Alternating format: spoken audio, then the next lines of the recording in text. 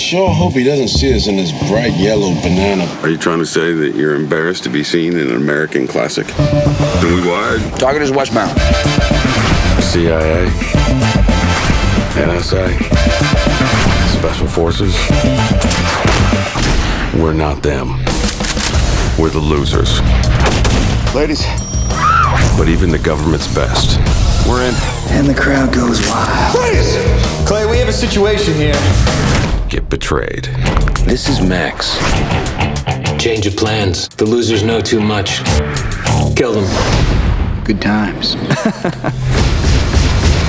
We're not soldiers anymore. We're fugitives. Want your life back? You're gonna have to steal it.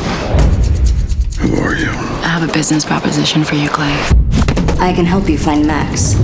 What's the catch, lady? It's pretty much a suicide mission. That's not like foreboding at all. Welcome back to the land of the living. You know that if we do this, we are waging a war against the Central Intelligence Agency.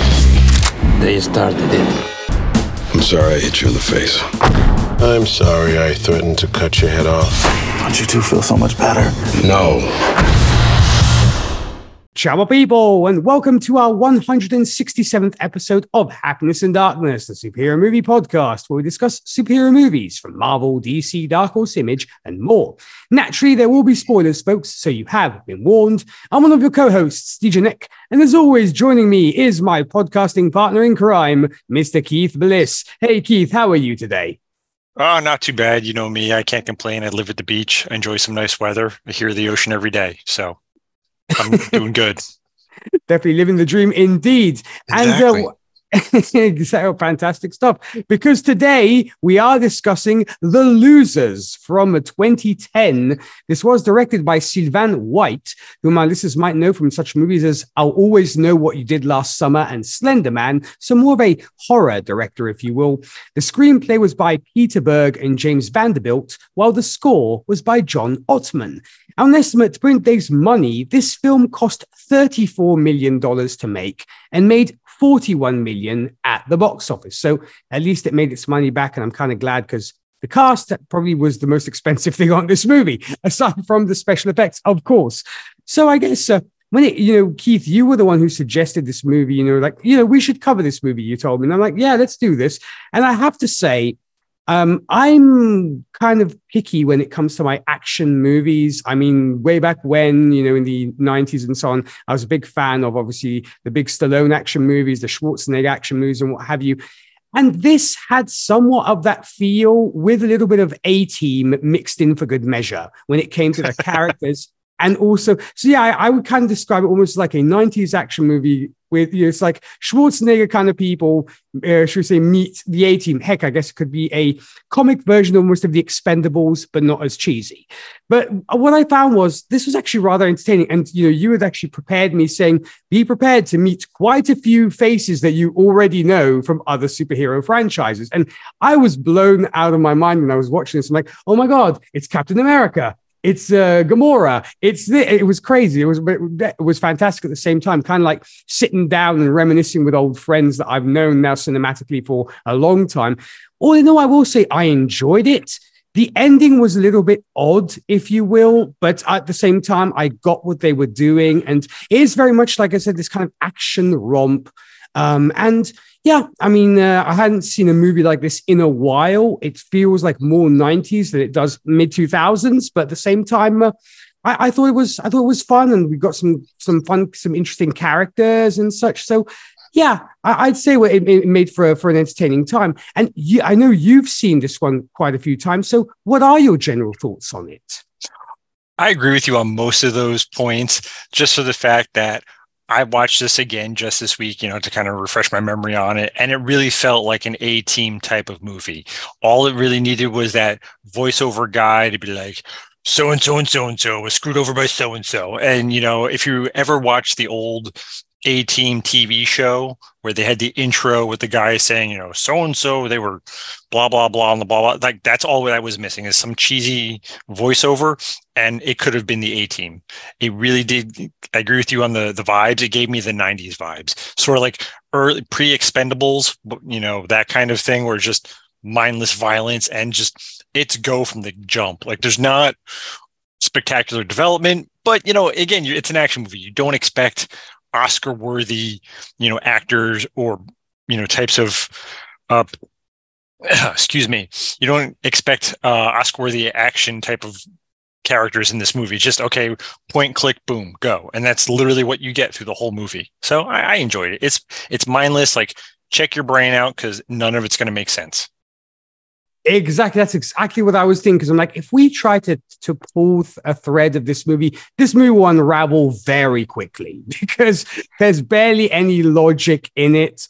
And it's very almost fourth wall comedy, if you will, when, you're in very dangerous situations, which is typical, I guess, of the kind of the action genre, where you have humor, where you're dealing with incredibly dangerous things. And there are certain, plot threads that don't even get examined at all halfway through. I'm looking at you, device that can destroy a small island, but never mind. Oh, yes. Yeah, that cracks me up. It's green terrorism. Like, that's not what that means. I don't think you guys understand that term very well. No, and that got sort of never really addressed too much, if you will. But like, I thought it was going to be, like Chekhov's bomb, but it wasn't. And never mind. But other than that, I'm right there with you. As I said, if you try and pull too much of this film, it will unravel, and you kind of have to take it. I agree, for like the mindless popcorn film that one would sit down and watch, rather like, oh, I see what they're doing here. The message is this, and it's a criticism on that. No, it's not. It's none of that whatsoever. Not at all. But yeah, I agree with you. I think it was a good ride by and large. So I guess let's start off then by looking at some of our losers' characters here, starting with the Colonel himself. We have Mr. Jeffrey Dean Morgan as Lieutenant Colonel Franklin Clay, and the lady who he falls for, Gamora herself, Zoe Saldana, as Aisha Al-Fadil. So, Keith, what did you make of these two? I liked the chemistry with both of them. It seemed very natural and organic. It wasn't a very forced type of love interest where you can see them going through the motions, but you didn't feel the chemistry. They just were like, haha, we're going to flirt. I like you. You're pretty. You are too. And then naked. Like that wasn't any of that. There were, there was banter. There was actual, the cracking each other's jokes and, actual flirting.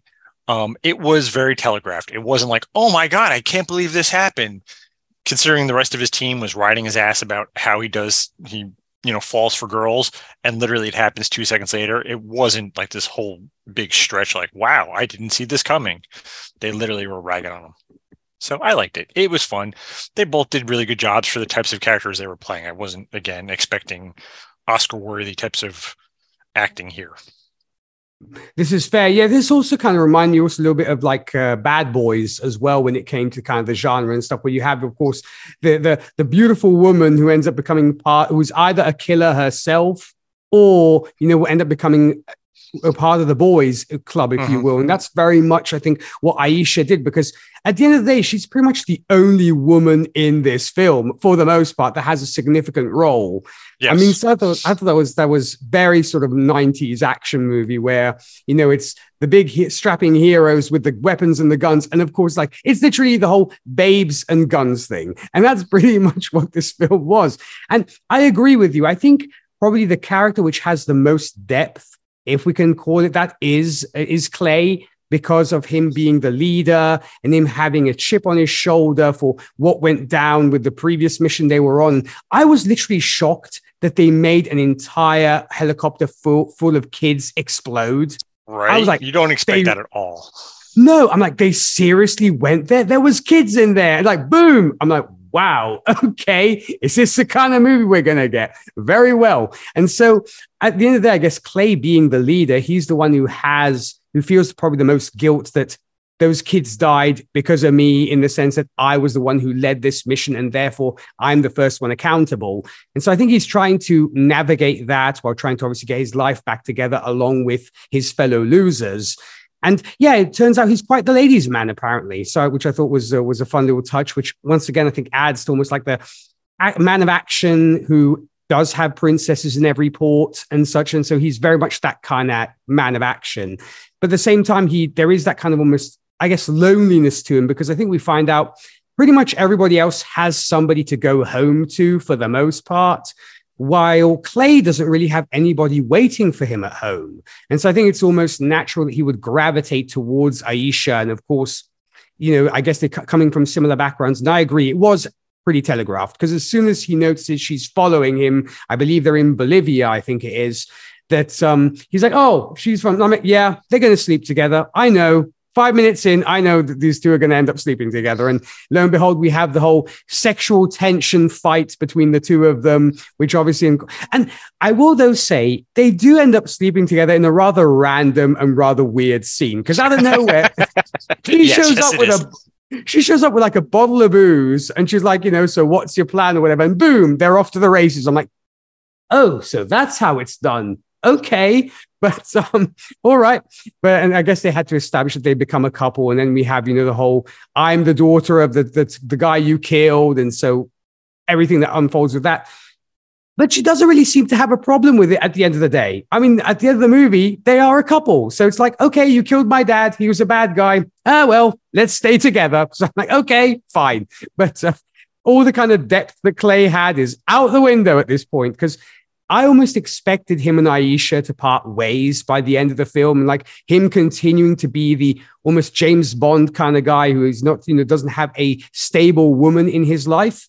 Maybe the concept is here, he's finally found a woman who gets him and who will keep him, shall we say, in a stable relationship. I guess that's all I can really sort of fathom from this, because other than that, it seemed a little bit odd. After the whole, you killed my father, I'm going to murder you thing is gone for like 5 minutes later. She's like, yeah, let's just do this mission together. And I was like, all right. Well, it kind of gave me, in some respects, the Batman and Catwoman dynamic, where, they're punching each other one scene, and then they're, kissing and making love in the next scene, and then back to fighting each other. And then like they're very oil and vinegar. And just to see her shift was like, well, one day we're going to confront this thing that you did.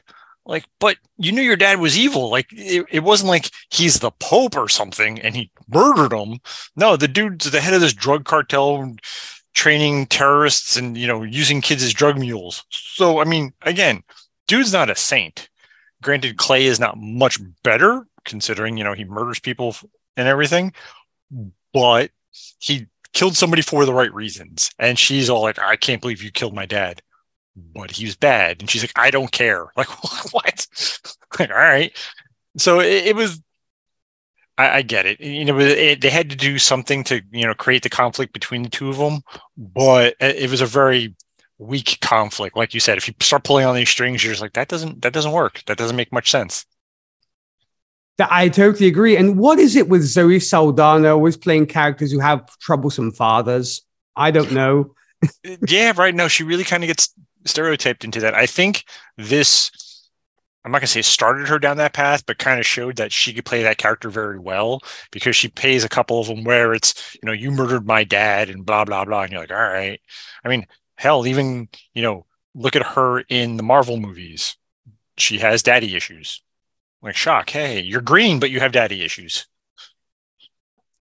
I mean, they are pretty... I mean, I guess one could almost say that the MCU version of Gamora is pretty similar to Aisha in the sense that I guess it's a character that Zoe knows how to play, and she knows how to play it well. So I suppose, I mean, yeah, because at the end of the day, I guess Aisha is Gamora with more guns, probably, and yes.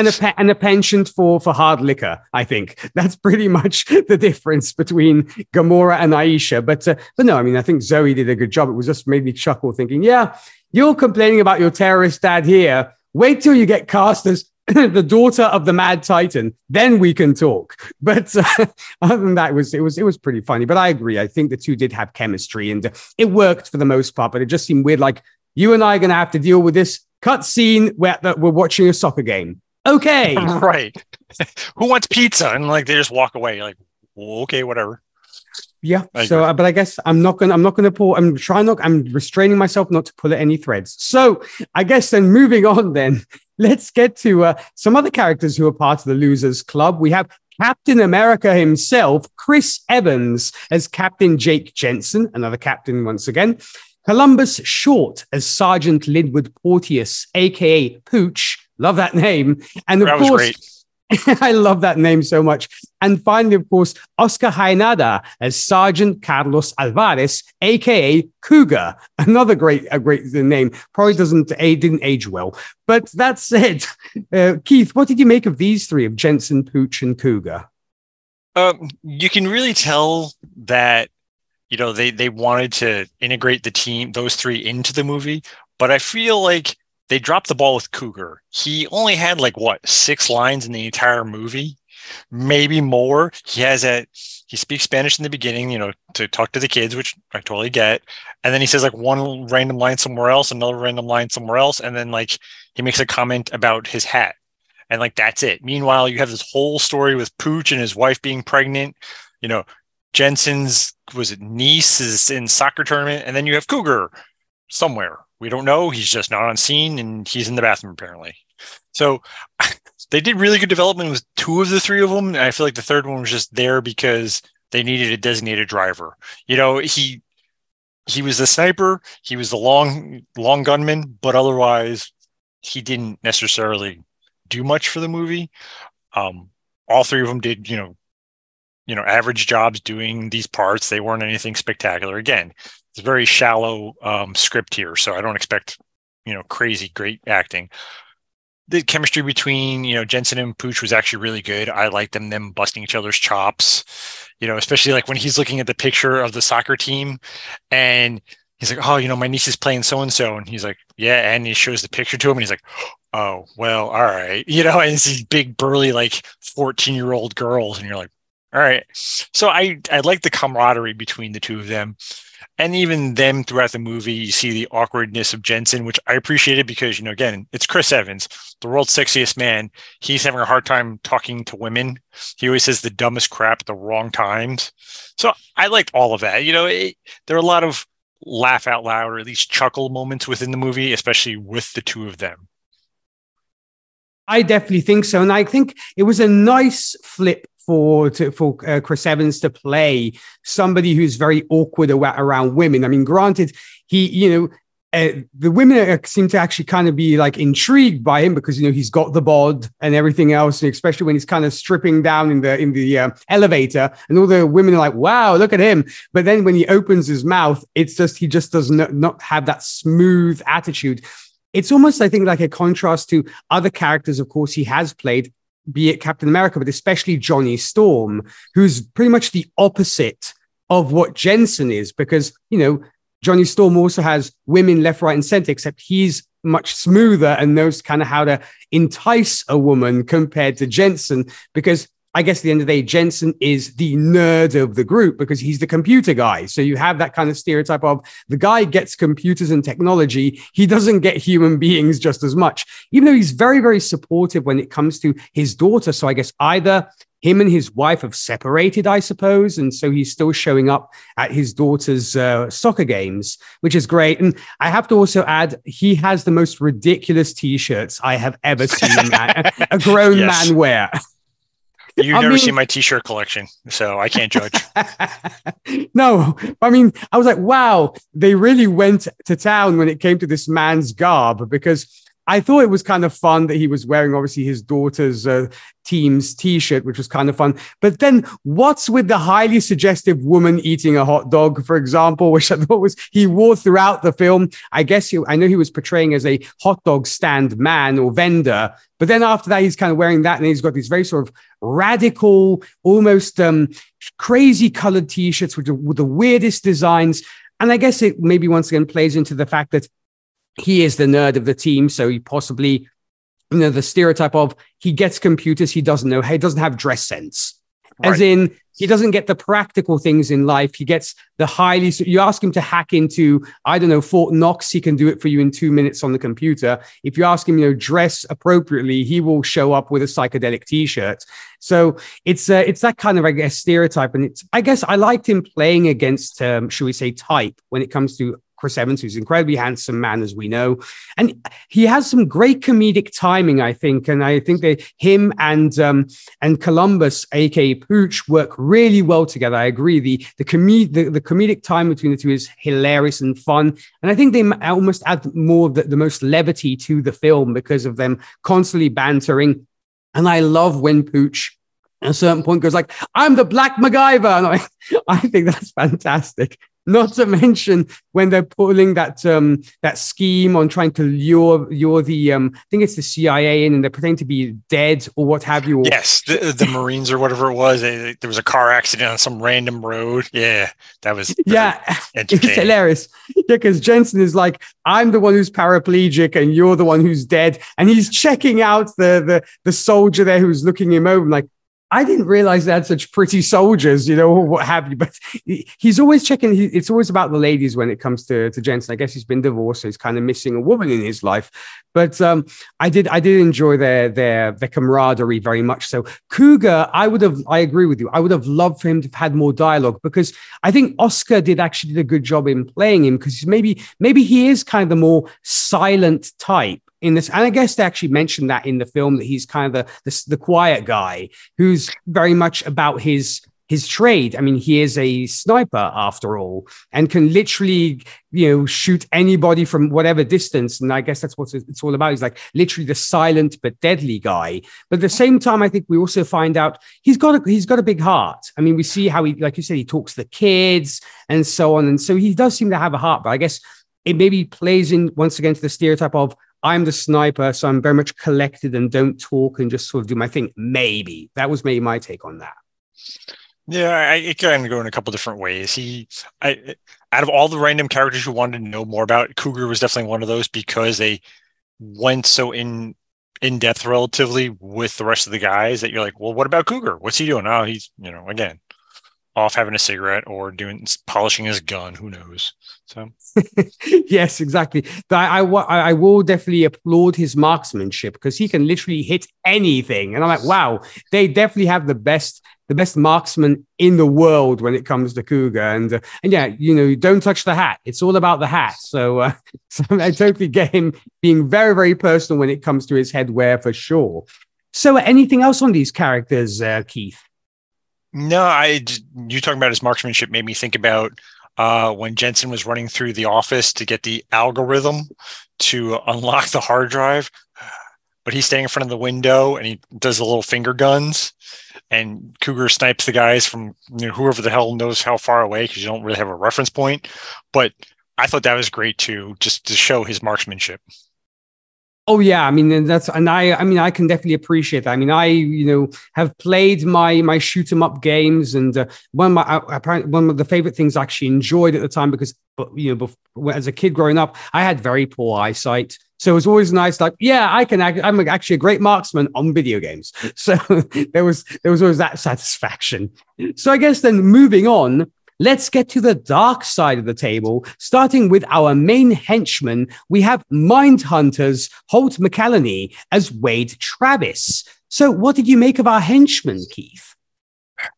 He was all right. Again, it was one of these, they didn't really do a lot of development. When they're in the helicopter, and I believe it's Pooch was like, "Oh, I was made by Wade." And Zoe's character was like, "Who is that?" And they're like, "Oh, he's the really bad guy." And she's like, "Well, what are you guys? We're the less bad guys." Like, that's the best explanation you can give for him, is he's the really bad guy. So, it was all right. And, he had some of his fun one-liners or comedic, jokes in there when he was interacting with his boss. So again, not anything special, not the worst. I like him personally, Holt. I've seen him in a lot of movies, and he does play that type of guy where he's either the anti-hero, the borderline bad guy, or the bad guy. He plays them all very well. So when I see him on screen, I know he's going to be, odds are pretty good, he's going to be the bad guy or henchman type character. So I wasn't really shocked to see him. He did a great job. I liked it. He was cast very well.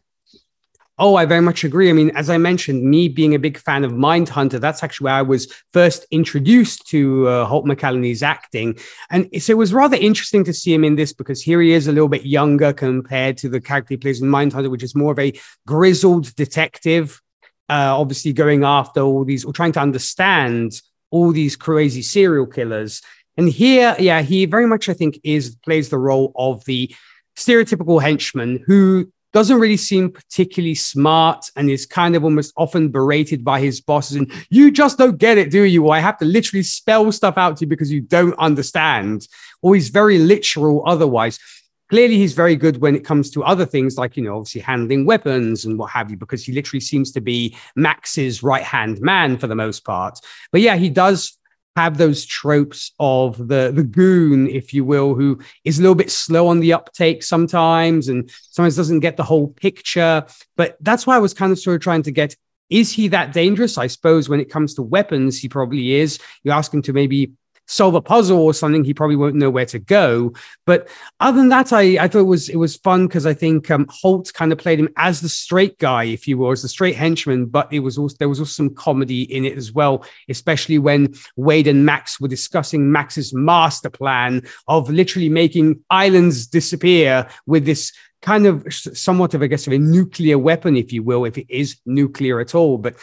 And so he was like fascinated by that. And also it was interesting. I would have liked to have known more about Wade in the past because clearly if it was mentioned, I mean, I guess he knew of the Losers, but you wonder whether sometime back he might have been a part of the team. I guess he actually had worked. I think Pooch had mentioned he'd actually worked with him way back when. So it would have been interesting to see how that relationship became strained, or maybe like Roke.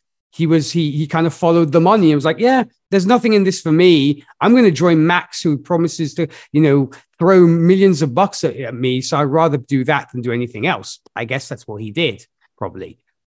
In his defense, to a certain extent, Max is always there and he is thinking in very broad strokes, but at the same time, he's talking to you very condescendingly. It's sort of like the whole Lex Luthor against any henchman kind of thing. He's flexing his smarts where he could have easily explained things to Wade, but he just chose to be an asshole about it. And, the scene where he's like, I need, a fire team of 18 people. And he's like, oh, okay. He's like, all right, so get me this team. He's like, fine. And then he says it again. He's like, all right. He's like, but are you sure we need them now? Yes. And they keep going back and forth, back and forth, back and forth. And then later in the movie, Max is on the phone with Wade and he's like, all right, kill the fire team. He's like, but what? He's like, yeah, kill them all. It's not like you're related to any of them. And Wade's like, I kind of am. I was like, that's funny. So I did, they showed his, I'm going to say limited intelligence, but at the same time, he's so kept in the dark. It's almost like he is the idiot because he just doesn't know what's going on because Max doesn't explain anything to him. So he treats him like an idiot, explains stuff to him like an idiot. So he's sort of in the dark, but at the same time doesn't want to piss Max off because Max is batshit crazy.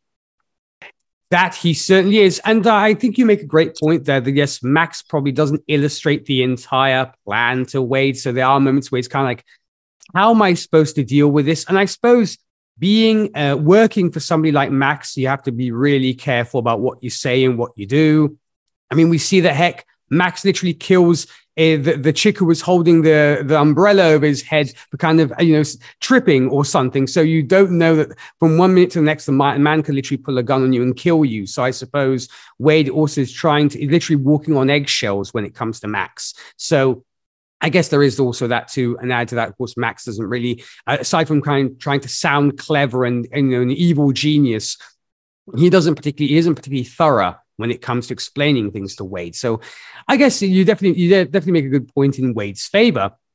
So I guess then, speaking of Max, let's get to our two main antagonists. We have one whom we know and one who is revealed, as we have Jason Patric as Max and Idris Elba, another chap from the MCU and from tons of other things, of course, as Captain William Roke. So, Keith, what did you make of these two? And did you see the twist coming that Roke would go bad? Well, with a name like that, you're like, well, you're kind of setting this one up. They foreshadowed the twist. You're like, oh, look, he went bad, especially after the interaction with him and Clay where they, he pulled the knife on him. So you could see that there was a little bit of tension within the group. So when it finally, popped off, I wasn't super duper surprised. You always know that there's going to be the rogue guy in the group. It happens. It's not really a big stretch. So when it did, I was like, oh, okay, he's the bad guy. Because I think at this point, like when in his acting career, he had played more bad guys than good guys. So to see him in that type of a character, it wasn't a huge stretch. It wasn't until, he started doing Luther on BBC America and all the Marvel stuff where you see him become the good guy. Hell, in Fast and the Furious, he was Black Superman or whatever he called himself. So, there's another bad guy character. So I hope they cast him as James Bond just to screw everything up or something, just, to change it up a little bit. But, and, again, there had to be, a bad guy or some other twist because it was so telegraphed. Like with Zoe's character, she becomes, the daughter of the guy who was killed in the beginning. You're like, not really a surprise. Okay. So this was a nice little extra kind of icing on the cake, as it were.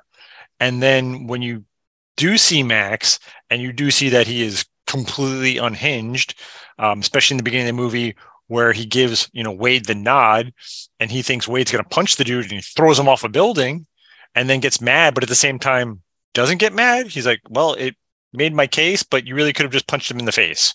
So, and Wade was even like, you gave me the nod. So they must have had interactions before where he's done that. And he's like, no, I wanted you to throw him off a building. So that would have been another one of those funny scenes where he screwed it up once, but this is what happened. So the one thing that kind of irked me with Max was he's walking around with a glove on the entire movie and they never explain why he has one glove on. I'm like, what? Did he burn his hand? Is it like a robot hand? Is it what's up with the hand and what's up with the stupid glove? Because he changed the glove to match his outfits. So it wasn't like this is a new thing that just happened. Whatever happened to his hand, he's been dealing with for such a long time. He's accessorized his suits with stupid gloves. So, it just, again, it's that extra step of crazy. And then the very end where he and Clay get into that final face off and he's like, well, it's a nice thing about not being the good guy.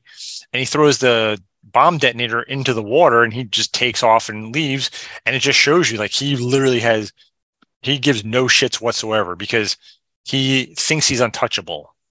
And he just like, well, I have all these plans, and hell, he even called this Plan C. So he already had A and B going, and he had C. Hell, he probably is up to Z. You'll never know.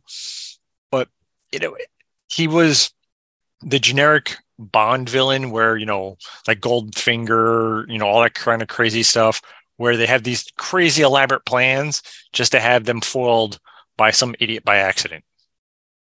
Exactly. And this is another case where you think to yourself, were they hoping to get a franchise? Because the fact that Max does not get killed, at the end of the day, pretty much. So you wonder where they might have been looking at. I mean, granted, okay, he gets caught on the bus and everything else, but still, you wonder whether they might have been looking at a possible franchise or doing something like The Expendables, where they had more of them. I don't know, but I would have liked more of a fitting end for Max, if you will, compared to what we got with Roke, because I guess, also here, in very typical action fashion, Clay, if I'm not mistaken, actually tells Roke, you will die a terrible death.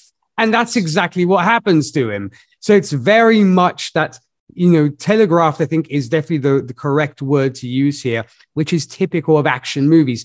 I've seen so many Schwarzenegger films where he's threatening the final boss, if you will, saying, you will die and so, and I will do this and this to you. And that's what literally happens at the end of the film. And it's kind of a similar case here between Clay and Roke when he threatens him about dying a grisly and horrible death, which is pretty much what happens. I was kind of sad, if you will, that Roke did go to the dark side, if you will, because I'm a big fan of Idris Elba, and I actually do hope he will get to play James Bond at some point, because he's a very charismatic actor. I mean, I've seen him do other things in actually really sort of B or C movies, but he makes the movie shine because of his charisma and because of his intensity. Case in point, I'm thinking of a couple of films even that we've discussed here on the podcast where he's been in them. And like I said, he in Ghost Rider 2, classic example. Yep. Horrible movie, but Idris Elba elevates that film with his performance. He really did, actually. That's the sad thing, is he was the highlight of the whole movie. Exactly. So I'm thinking to myself, I hope he gets a role like that, like say a James Bond kind of, because I think he's kind of earned it. And so, yeah, it's true that the tension was there between Clay and Roke, but it also seemed, they'd been friends for such a long time. And I was trying to piece together his motive. And he was like, you kind of left us out to dry after what happened in Bolivia and the kids being killed. And it almost seems like Roke didn't really know where to turn until kind of Max showed up saying, I've got a solution for you. I can give you some great money if you work for me. So it does make Roke's morals questionable. As in, is this a man of honor or is he literally a mercenary? And I probably tend to go towards the mercenary over the man of honor, because at first he seemed to be kind of more honorable and more kind of, it's all about the family and the team. But here he literally shows his mercenary side, which kind of saddened me a little bit, because I was hoping we would see him at the end of the film with the rest of the losers doing his thing. But like you said, they had to up the ante, and we have seen the friend become the enemy in a lot of action movies. So I guess it satisfies that trope. But still, it was a little bit sad seeing these two guys who'd clearly been in a team for so long together, ending up being should we say, sworn enemies, which is very sad. And when it came to Max, yes, another very stereotypical villain. He's totally batshit crazy. I mean, we do get to see his hand without a glove once, and we do see that, I believe it's burnt or something, but we never know how. Yeah, but like you said, we never know how it happened. Heck, they could have even just said Clay had done something to him, or one of the losers. That's why he bears a grudge against them, because they'd squared off before and he had another name. Maybe Max was not even his name. It was like a code name for him.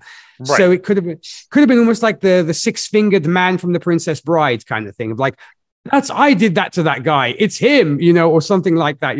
He murdered my parents or something like that. But yeah, it was curious. You do wonder how he got that. And yes, he's incredibly unhinged. I mean, I was literally shocked that he shot the umbrella holding girl. I'm like, what did she do, man? Come on. He's like, takes out the gun, boom, she's dead. And even when he's, I guess, hanging out with the should we say, with the prostitutes, if you will. And he's like, you stay wet. I'm like, okay. But it's like, wow, man. But yeah, it was crazy. And he's totally off his rocker. And like you said, in typical action movie, even spy movie fashion, the villain gets foiled by just dumb luck. And they'd been leading up to the whole, these nuclear bombs can literally destroy an island. Why didn't we see more of that? Or why didn't we see Max getting vaporized by one of his own bombs? That's what I'd like to know. Well, what cracked me up is that little kill switch that he had, it was 10 seconds or whatever the heck it is. Well, when he tested it out, there was only 8 or 9 seconds on the bomb. Well, he drops it. It clearly took 10 seconds or so to, fall, then him to jump behind it, Clay's character to jump in, and then him to find it underwater and get back up. And I'm like, y'all should be dead. Like, that's not even a maybe. You literally should be just a crater in the ground, and we call it a day. Nope. Magically, Clay, apparently has, super speed or something, and swims up and catches this detonator. It's definitely one of those tropes in every movie that has a bomb that somehow magically this character, whoever it is, Batman in some cases, or, Clay in this one, where he just magically runs, Mach 10 and catches whatever device. Because you and I do something for 10 seconds, we're blown up. It's just no ifs, ands, or buts. I can't run that fast. You can't run that fast. But apparently everybody in movies can, and happens in Mission Impossible all the time. I've seen tons of movies where you have 4.3 seconds and it's the next 20 minutes of the movie. Like, when did we hit bullet time? So I get it. Whatever. What kind of, with Roke's character, like you said, he and Clay have been friends for a long time. So shit has gone sideways more than once. Like, why was this the one that broke the camel's back? Like, how was this different than any other time? Yes, I get it. It was a plane full of kids, but it wasn't Clay's fault. you're taking it out on the wrong guy. It's clearly this idiot Max's fault. And what do? All right, I'm going to work for Max and get money. So clearly it didn't bother you that much. It bothered you more so the fact that Clay didn't have a plan for some psychopath blowing up a helicopter with kids in it. It's that's why it kind of made Roke's character a little bit questionable. I agree. And yeah, I mean, I'm right there with you when it comes to everything. It's just like, where's the resolution when it comes to Max, as I mentioned before, because we know he gets robbed on the bus, but that's it. So that's why I'm thinking they might have wanted to do a Losers to like the Max's return or something like that. I mean, hope, I guess, but probably the returns were like, yeah, we probably shouldn't do another one because this one made its money back, but it didn't do as well as probably they hoped it would. But yeah, that's why I thought to myself there was a little bit of inconsistency with the Roke character, because like you said, if him and Clay have been on so many missions together, they must have seen some pretty bad crap throughout the course of their experiences, both as, I guess, Marines and as, this kind of offshoot group of the Losers. So it is like, I agree. It's like, why did this particular one break the camel's back? Because I think he maybe sees it as, you left us alone, when he really didn't, because he's kind of like, after Bolivia, where did you go? And Clay was the only one trying to get the band back together and trying to pick up the pieces after Bolivia. And that's why I didn't get the Roke story, but I suppose, like you said, we needed something to happen and what have you. But I don't know. I would rather have had Roke being saved or something like that and Max biting the bullet. But it's these action movies, and that's how it goes, I suppose. I'm going to imagine, in the comics, they obviously, like every other comic book, they go into better detail with a lot of the backstory. I would bet you dollars donuts that there's a flashback with Clay and Roke doing something, and this isn't the first time that crap's gone sideways. But again, you'll never know that because like you said, they probably planned for a Losers 2 or something.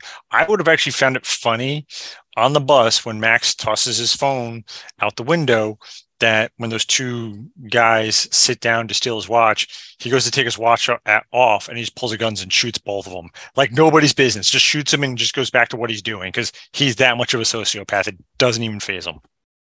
That would have been in perfect Max fashion. And I think once again, we've been kind of like the whole, you never know, you might get a Losers too.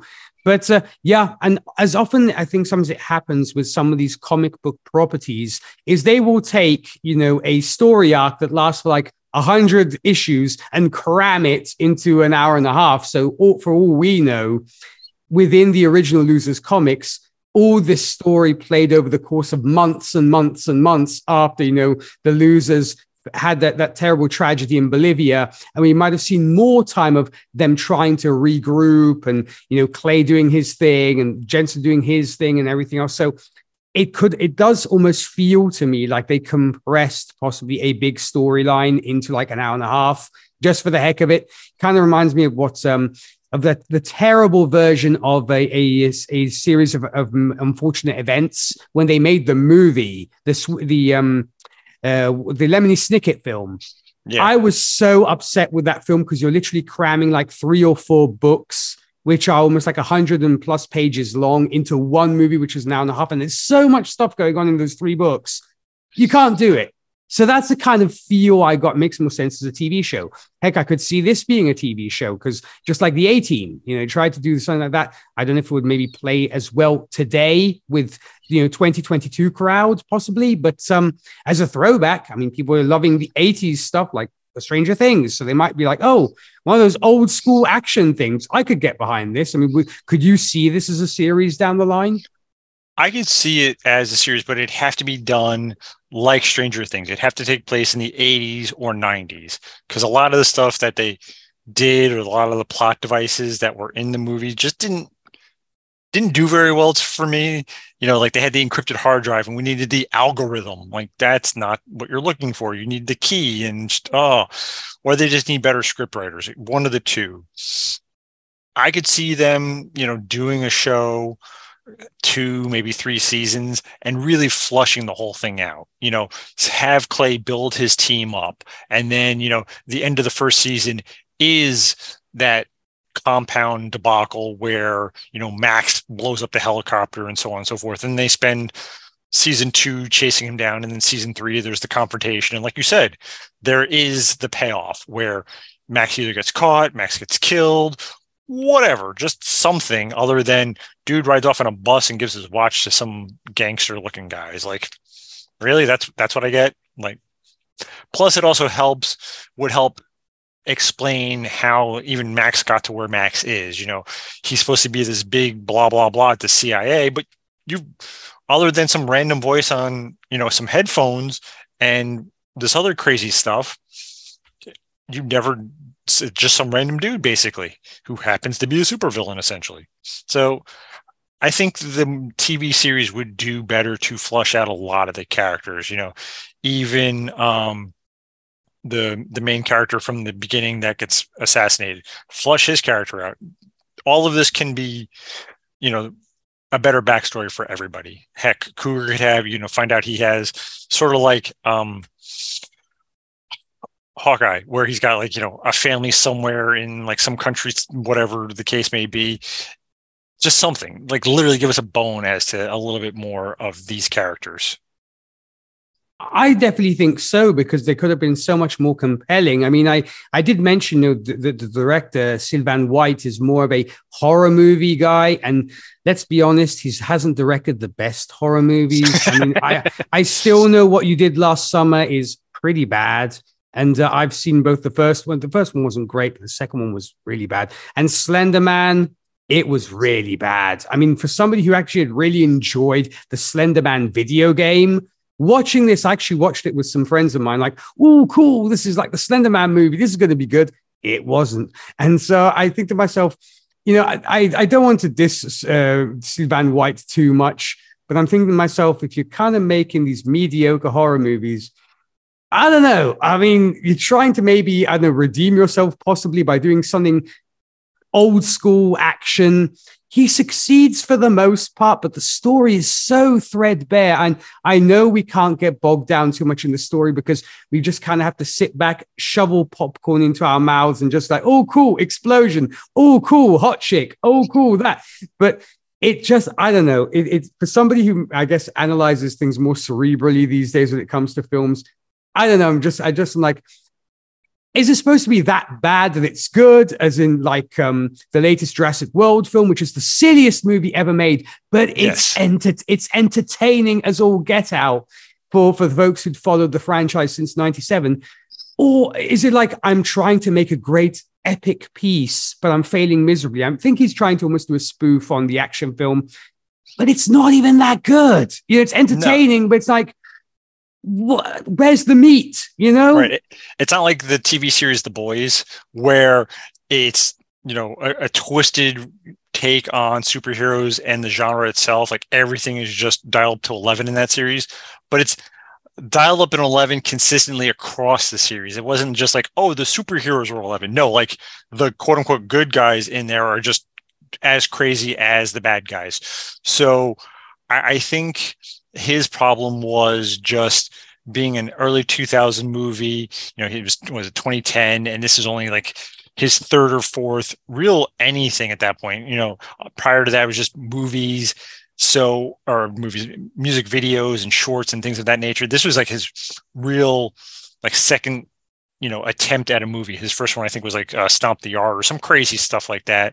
And then after that, he just kind of turned into TV series guy, and he just did a handful of like 1 episode here, 2 episodes here. Hell, I think his longest stretch was like 5 episodes or 6 episodes in like Hawaii Five-0. He really doesn't have a lot of directing experience behind his, under his belt movie wise. TV series, which is kind of where I could see this type of movie being, works well, but movie, it just doesn't translate. Like you said, there's so many, as we discussed, there's so many gaps in the story. There's so many, just not even so much plot holes, just poor writing. There's always a plot hole in every movie. You can't necessarily apply real world logic to everything, but just this one makes your head hurt that little extra. You're like, but why? Like this wasn't like, I get the twist that there had to be a twist, but why this? Or, You go through all this crazy stuff, and the closing scene is Pooch walking into the delivery room of his wife that he hasn't spoken to in 5, 6, 8 months, whatever the case may be. And he's like, "Hi, honey. Sorry, I was stuck in traffic." And she's like, "Ha, ha, ha, ha, cut." And you're like, what the crap did I just see? Like, what? How? Ugh. Like, you groan because you're just mad. You're like, that's what I get as a closer? You have Max riding on a bus who, whatever, and him breaking into a hospital because his wife's pregnant. He doesn't bother to call her at any point in the however many months he's been quote unquote dead. Nope. He just shows up at the hospital like, "Hey, honey, push." And you're like, "All right, we're good. No big deal." So, yeah. I guess maybe, it's not only necessarily just Mr. White's fault, but we should be yelling more at Peter Berg and James Vanderbilt, who wrote this film.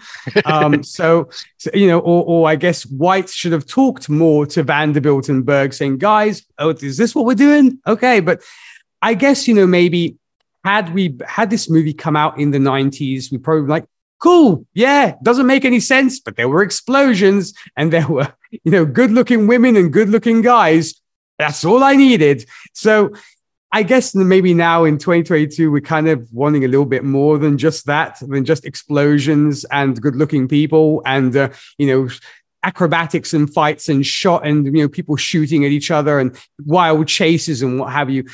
There needs to be a little bit more substance to it. I mean, you can do that, but here, like you said, even the simplest things, like tell me where Max is. Is there going to? I mean, I the only way I can chalk it up to is we're planning on making a sequel, so we're not going to kill Max off. That's the only way I can tell.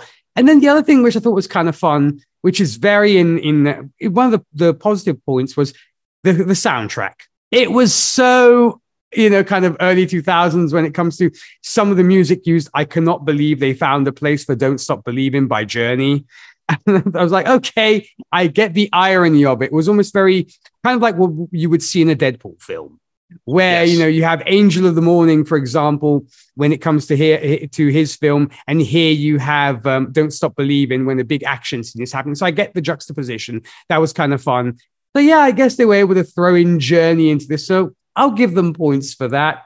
But other than that, I was like, yeah, it was fun. I mean, don't get me wrong, it was fun. But I have seen other action movies with a better plot, or at least it has a beginning and an end. This one didn't seem to kind of seemed unable to stick the landing. Yeah, I think the ending kind of got chalked up to executive decision. They're like, we're going to make, a trilogy out of this or a whole series or something. And then, like you said, it made a little bit more than its money back. It's probably actually done very well on streaming services, but, considering Warner Brothers has pretty much canceled everything they're going to make, we're probably never going to see a new one of these loser movies. I don't think so either, to be honest. So I guess then, as we have come to kind of conclusive thoughts on this film, let's get to ratings. And Keith, what do you give this movie out of 10? For the sheer popcorn value, I'm going to give it probably a 4 out of 10. If you want to go for the rewatchability, it's a 2. You watch it once, it's not one of those movies you're like, crap, I got nothing to do. I need something to watch. Let's watch it again. No, it's like a one and done kind of movie. So we'll split the difference. I'll give it a 3 out of 10.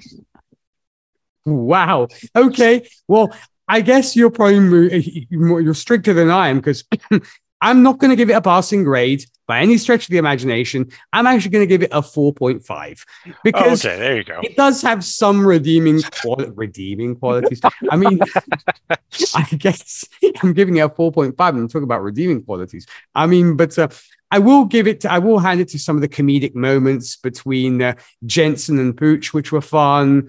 And I did enjoy that. And the soundtrack was fun. Being a Journey fan, I can never get tired of hearing Don't Stop Believing. So I thought it was kind of fun they threw that in there. But it was the story that kind of failed this film, at least in my opinion. No surprise, it barely made its money back. So yeah, I'm going to give it a 4.5 out of 10. But folks, if you don't have anything else to watch and you've not seen it and you want to see some of your MCU favorites, I guess, you want to see Captain America, Gamora, Heimdall, and a couple of others in all in one place doing different things in an action movie, definitely watch it. But don't expect a miracle and don't expect a masterpiece. So it's 4.5 out of 10 for me. So I guess that is our movie, folks. And of course, dear listeners, if you want to share your thoughts on the movies we discuss here, or if you'd like to take the plunge and join us as a guest, you can do so by shooting us an email at happinessanddarknesshow@gmail.com. Once again, that email is happinessanddarknesshow@gmail.com. Feel free to support us by giving us a like on Facebook, where you find us as Happiness and Darkness, or on Twitter, where you can find us as High Darkness Pod. And Keith, when you're not here discussing The Losers and other films, where can folks find you on the interwebs? You know me, I'm always creeping around on Facebook. I check out our website all the time. So, if anybody wants to toss me a comment, just at me, Keith Bliss, and I will be more than welcome to message you back, respond to your comments, whatever it is. Otherwise, same thing I do every night, try and take over the world. Sounds like a plan to me, and I'm sure eventually you will succeed. And when it comes to me, folks, you can find me hosting the country music radio show Whiskey and Cigarettes, playing today's country, traditional country, and everything else in between. For more info about that and where to tune in, visit our website. That's whiskeyandcigarettesshow.com. Podcast-wise, feel free to check out our other project, Gold Standard, the Oscars podcast, where myself, Zan Sprouse, and Rachel Friend are reviewing all the movies that won the Oscar for Best Picture from 1927's Wings to the present day. Also, if you're fans of Titans and or Doom Patrol, you can find myself and Charles Skaggs on Titan Talk, the Titans podcast, where we're currently reviewing season 4 of Titans. And of course, as of next month, Doom Patrol will be returning, so we'll also be discussing that in tandem. And speaking of things to come on this show, next time we'll be taking on the 2011 Sam Liu and Lauren Montgomery film, Batman Year One. So Keith, any quick thoughts on our next film before we sign off? I'm looking forward to it. I enjoyed it the first time I watched it. Again, DC movies have a much higher rewatch value for me, even if it's animated, than a lot of the other MCU or even anybody outside of this. So I enjoy it. I like watching it from time to time. I'm definitely looking forward to this one, as well as Batman Year One holds a special place in my heart, especially when it comes to comics. It was one of the first full-blown comics I picked up as a kid. So the story meant a lot to me. So I'm looking forward to discussing this for sure. So folks, that said, thanks as always for listening to this show and supporting us. We will see you next time with Batman Year One. Until then, stay super. Ciao, my people.